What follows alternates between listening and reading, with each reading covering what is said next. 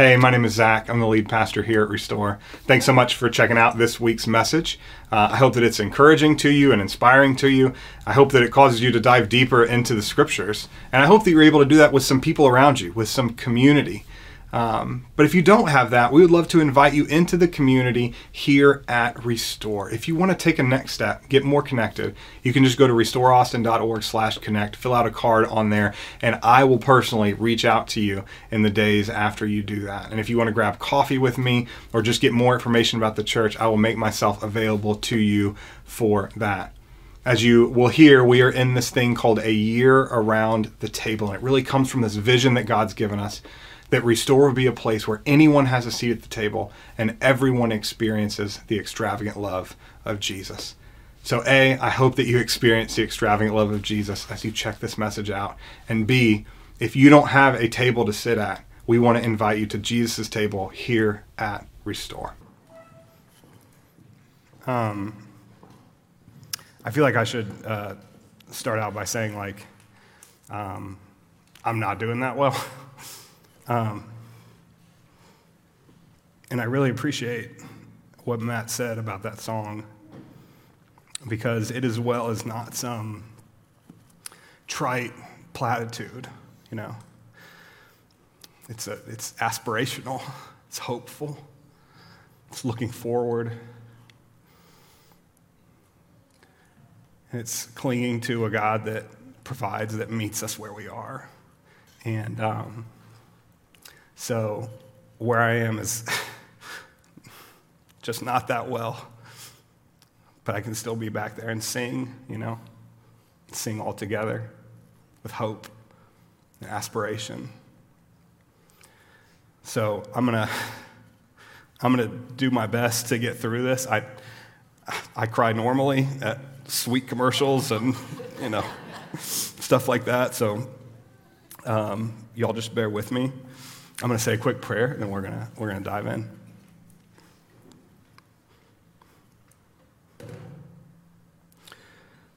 Lord God, you are good, and you are in the business of making things well. You are in the business of working things together for good, for taking that which evil meant for evil and turning them into good. So we pray that you would do that in us, you would do that in our world, and that if there's some role that any of us can play in being a part of bringing heaven to earth, of seeing good things resurrected from bad things, that you would show us what that is. And pray all this in Jesus' name. Amen.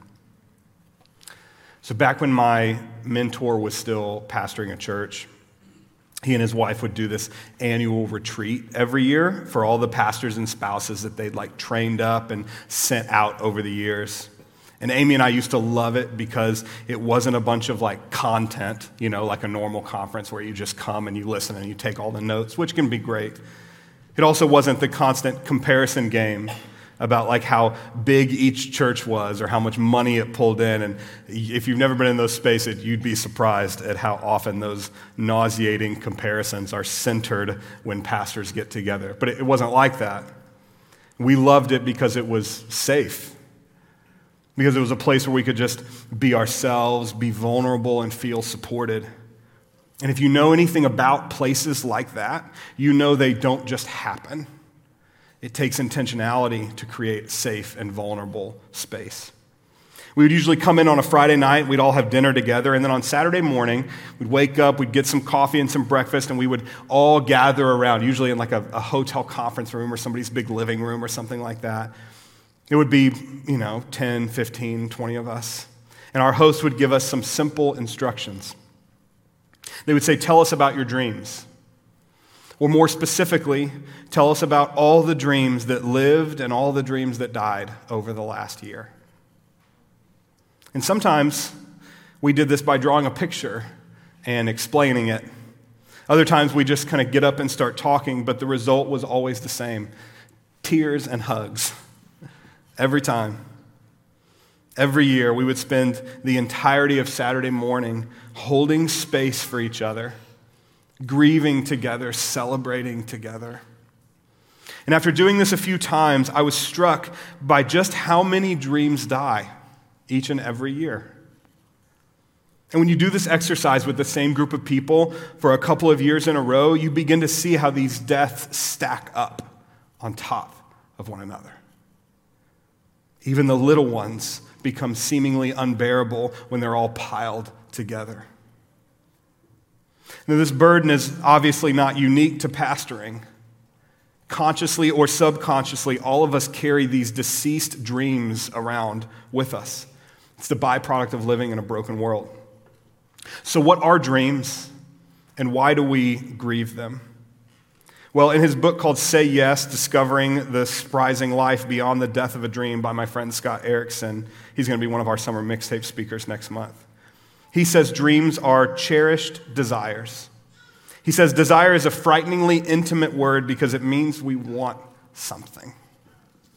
Most of humanity, we have shared desires, shared dreams, things we all want, like freedom and safety, deep relationships, financial stability, to love and to be loved.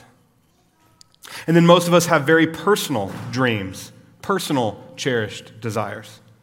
And these center around who we want to be in this world, our hopes for our loved ones, and how we want our one shot at this life to turn out. So why do we grieve the death of our dreams? Well, simple, because we loved them and we love the people that they represent. And now we don't get to experience or express that love anymore. See, grief is unexpressed love. That's what grief is. I'm really moved by how author Jamie Anderson talks about this. Jamie says, "Grief, I've learned, is really just love. It's all the love you want to give but cannot. All that unspent love gathers up in the corners of your eyes, the lump in your throat, and that hollow part of your chest. Grief is just love with no place to go." Grief is love with no place to go. I can't say that today without thinking about Robb Elementary School in Uvalde, about Tops Supermarket in Buffalo, and the black community that continues to suffer at the hands of white supremacy, about the Taiwanese Presbyterian Church in California, about the war in Ukraine, about hundreds of people who endured horrific abuse at the hands of pastors because a group of men leading the Southern Baptist Convention enabled predators for decades, about the 2-year anniversary of George Floyd's murder this week.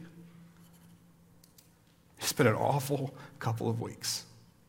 So much love with no place to go. Now, I obviously don't know all of your hopes and dreams, but I do know this. Every single one of us has grieved the death of a dream.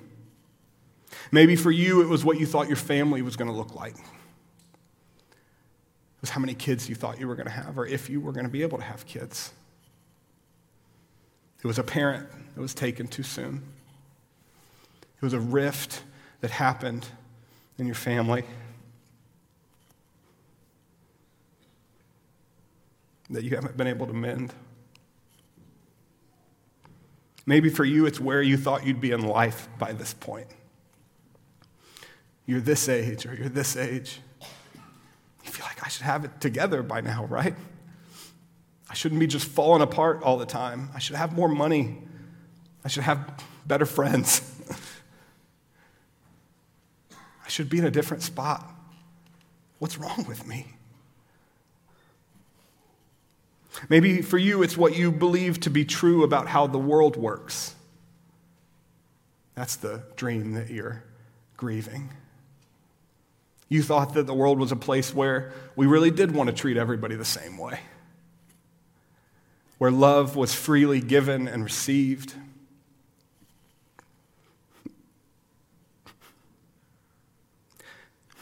Where you could go to a grocery store or a church or a synagogue or a concert or a movie theater or send your kids to a school without being so worried all the time.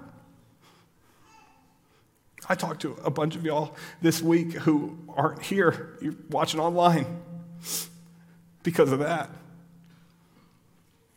That's grief. That's the death of a dream. Maybe it was just the loss of someone that you really loved. Whatever the circumstances, however it happened, which means that the death is not just of your dream for their life, but of every dream in your life that was supposed to include them too. Jesus' closest friends knew all about the death of dreams. They followed Jesus because they thought he was going to be king. Not king of a heavenly throne, king of an earthly one. You see, they grew up under the pain and oppression of Roman occupation.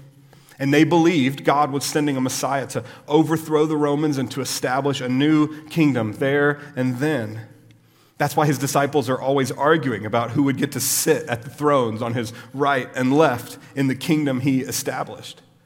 It's why Jesus, when he came into Jerusalem on Palm Sunday, the Jewish crowd chanted, "Blessed is the King of Israel." They thought, this is it. He's come to the capital city. He's going to take it back. So when Jesus' friends made their way to the upper room to celebrate Passover on the night of the Last Supper, they surely thought it would be a time of celebrating the victory over the Romans that was to come. Because in addition to Passover being a celebration of remembrance for all that God has done, it was also a meal that was usually shared right before something big happened. It started the night that God led his people out of Egypt, right? Passover for the first time. We see it again right before God's people enter the promised land, and again before the temple is dedicated. It is anticipatory. It is exciting.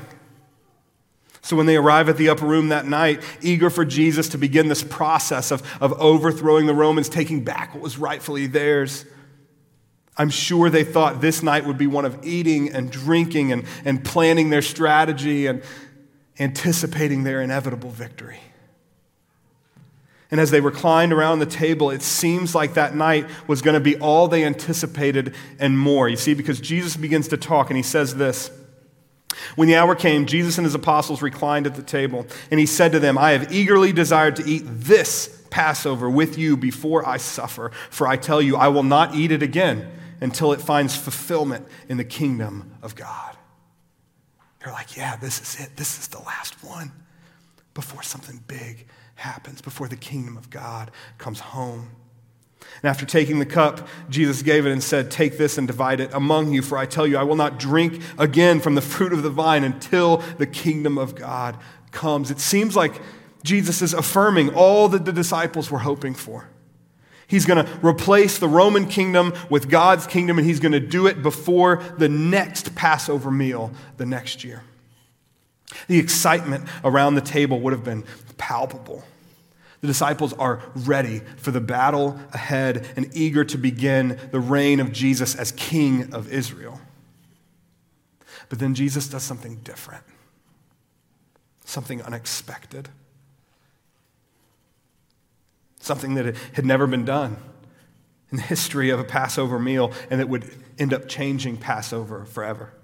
Verse 19. He took the bread, he gave thanks and broke it, and he gave it to them, saying, "This is my body, broken for you.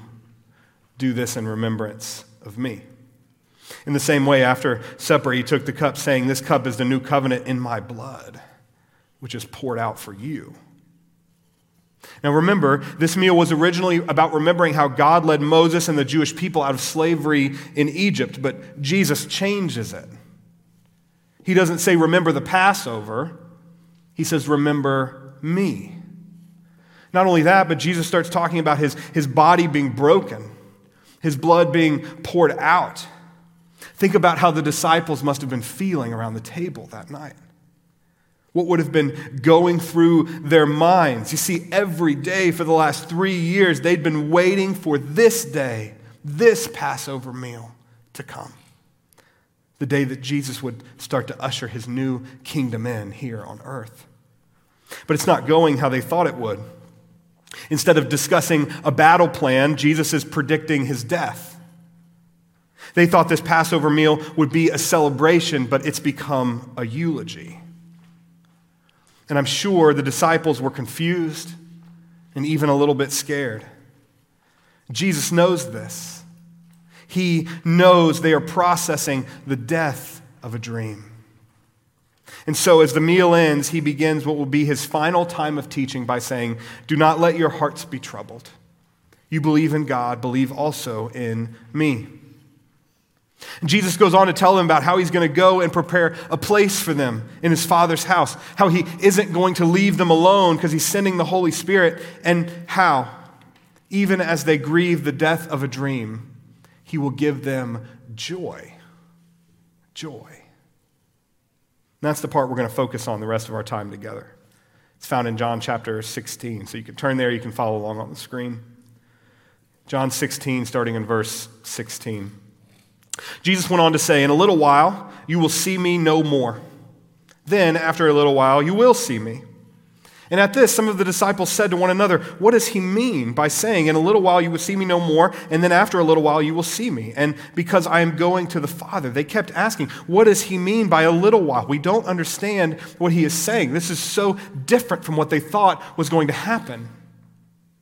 Jesus saw they wanted to ask him about this, and so he said to them, "Are you asking one another what I meant when I said, 'In a little while you will see me no more, and then after a little while you will see me'?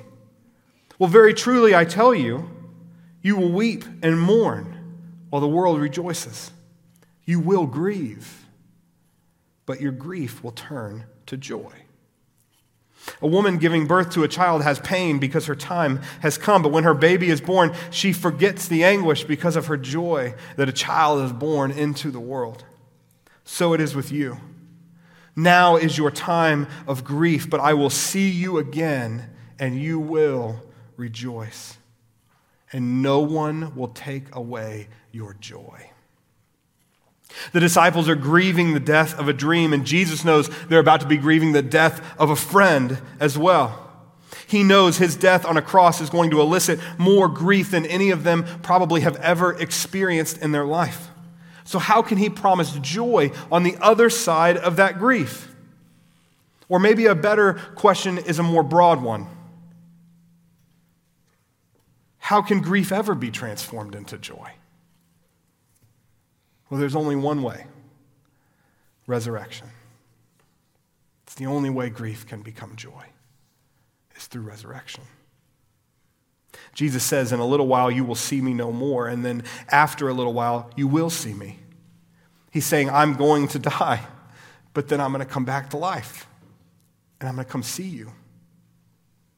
You see, whether it's the death of our dream or the death of our Savior, grief turns to joy through resurrection. Whether it's the death of our dream or the death of our Savior, grief turns to joy through resurrection. Our God is in the business of resurrection. The resurrection of people, the resurrection of dreams, and the resurrection of everything in between. I love how Scott says it in the book that I mentioned earlier. He says, "Only our ultimate death will lead to our ultimate resurrection. But along the journey of life, we will experience many smaller deaths that allow us smaller resurrections." Jesus is in the business of resurrection, both big and small. That's what he came to do. That's what he came to bring resurrection where death mistakenly thinks it has the final word. But I have to point out something really important here. In our passage from John 16, Jesus says he's going to see his disciples again in a little while. They don't know it yet, right? But he's talking about after the resurrection. Do you remember what happened? Well, John records it a few chapters later. Jesus first appears to Mary Magdalene outside the tomb, and then he visits these other disciples. It says, "On the evening of that first day of the week, when the disciples were together with the doors locked for fear of the Jewish leaders, Jesus came and stood among them and said, 'Peace be with you.' And after he said this, he showed them his hands and his side. And the disciples were overjoyed when they saw the Lord. So Jesus fulfills his promise of seeing his disciples again. He speaks peace over them, and then he shows them his hands and his side. What was on his hands and his side? Anybody? Scars, wounds, holes. Why is that so important? Because resurrection doesn't mean that the scars are all gone. Resurrection doesn't mean that the scars are gone. See, scars have such a dualistic quality about them. They remind us that we've both been hurt and healed, that we've experienced both death and resurrection. Scars carry stories inside of them. Stories which, like every human experience, carry both grief and hope, both death and resurrection. And there is tremendous power that comes when we share our scars and our stories with one another, right? Something truly magical that would happen every year at that annual retreat I mentioned earlier was that as we held space for each other, as we grieved together on Saturday morning, we all got to watch as that grief was transformed. Now, I don't mean that the grief was all gone. I don't even mean that the pain subsided or that the tears stopped. But as our stories intersected, each of us would experience some divine joy and hope in the midst of whatever grief we were carrying. It was a little picture of resurrection. As Scripture says, we would bear one another's burdens and Jesus would meet us there. Now look, I don't know what you are carrying this morning. I know there's a whole lot of grief in the world right now. A whole lot of love with no place to go. And I know that grief can feel so heavy because sometimes grief turns into despair. And that despair sometimes becomes so all-consuming that we just want to quit. We don't even want to try anymore. But I'm here to tell you that there is hope in resurrection. Forever, eternally, but also right now. I love how Jamar Tisby says it. He says, we cannot give up. We are people of hope. And hope is not blind optimism. It is a realistic assessment of current conditions with faith that tomorrow can be different. We are people who believe that a brutal, unjustified murder resulted in a resurrection. That's how we know tomorrow can be different. Through Christ, we carry that resurrection with us wherever we go. And this is important. We're not just called to be receivers of resurrection hope, but to be distributors of it as well. When Jesus taught us to demonstrate God's kingdom on earth as it is in heaven, this is what he meant. We are called to be purveyors of resurrection, giving it away, bringing life into situations where death reigns. And sometimes that looks like bearing one another's burdens, sharing our scars and our stories. Sometimes it looks like brainstorming and working towards solutions, figuring out just how can tomorrow be different, what needs to happen between now and then to make it so. It looks like advocating for our fellow humans, especially those who can't advocate for themselves. It looks like being the hands and feet of Jesus in a myriad of ways, wherever we are, however God has equipped us. Now, we can't do all of that in this moment, here and now. I know that. But we can hold space for each other right here. We can remember what it means to be a follower of Jesus during times like these together. And I'm so thankful that Jesus gave us a way to simultaneously mourn death and anticipate resurrection. It's called communion. We actually read about it just a few minutes ago. We looked at that night of the Last Supper. Here's how 1 Corinthians captures it. The Lord Jesus, on the night he was betrayed, took bread. And when he had given thanks, he broke it and said, "This is my body, which is for you. Do this in remembrance of me." In the same way, after supper, he took the cup, saying, "This cup is the new covenant in my blood. Do this whenever you drink of it in remembrance of me. This is our way to simultaneously grieve death and anticipate resurrection. So this morning, we remember the death and resurrection of Jesus. We hold space for the grief caused by the death in our lives and in our world. And we proclaim the hope of resurrection together, both eternally and right now. We're going to do communion a little bit differently this morning. So I'm going to pray. I'm going to invite the band to come back up, and then I'm going to explain it, okay? God, you are good. You are with us. We are so grateful that you have given us a way to simultaneously grieve death and celebrate resurrection. And God, I pray that this would be a space that we would hold open for one another, a space where we would bear one another's burdens as the body of Christ, a space where you would move in our hearts, move us toward action, toward advocacy, toward resolution, toward change, toward resurrection, and the hope that tomorrow can be different than yesterday and last week and last year. Now we pray that wherever you've placed us, however you've equipped us, that you would give us a resurrection burden to not just be receivers of your good news of grace and hope and life, but to be distributors of it as well. However that looks, show us, God. We know that you are in the business of resurrection. God, so resurrect something in us, please.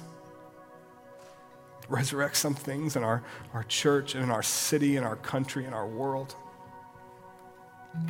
And use us to do it. May Christians, may the body of Christ be on the front lines of bringing heaven to earth, of ending violence and oppression and all the things caused by sin. May we be introspective about our own complicity in those things. And may we change. May tomorrow change with us. I pray this in Jesus' name. Amen.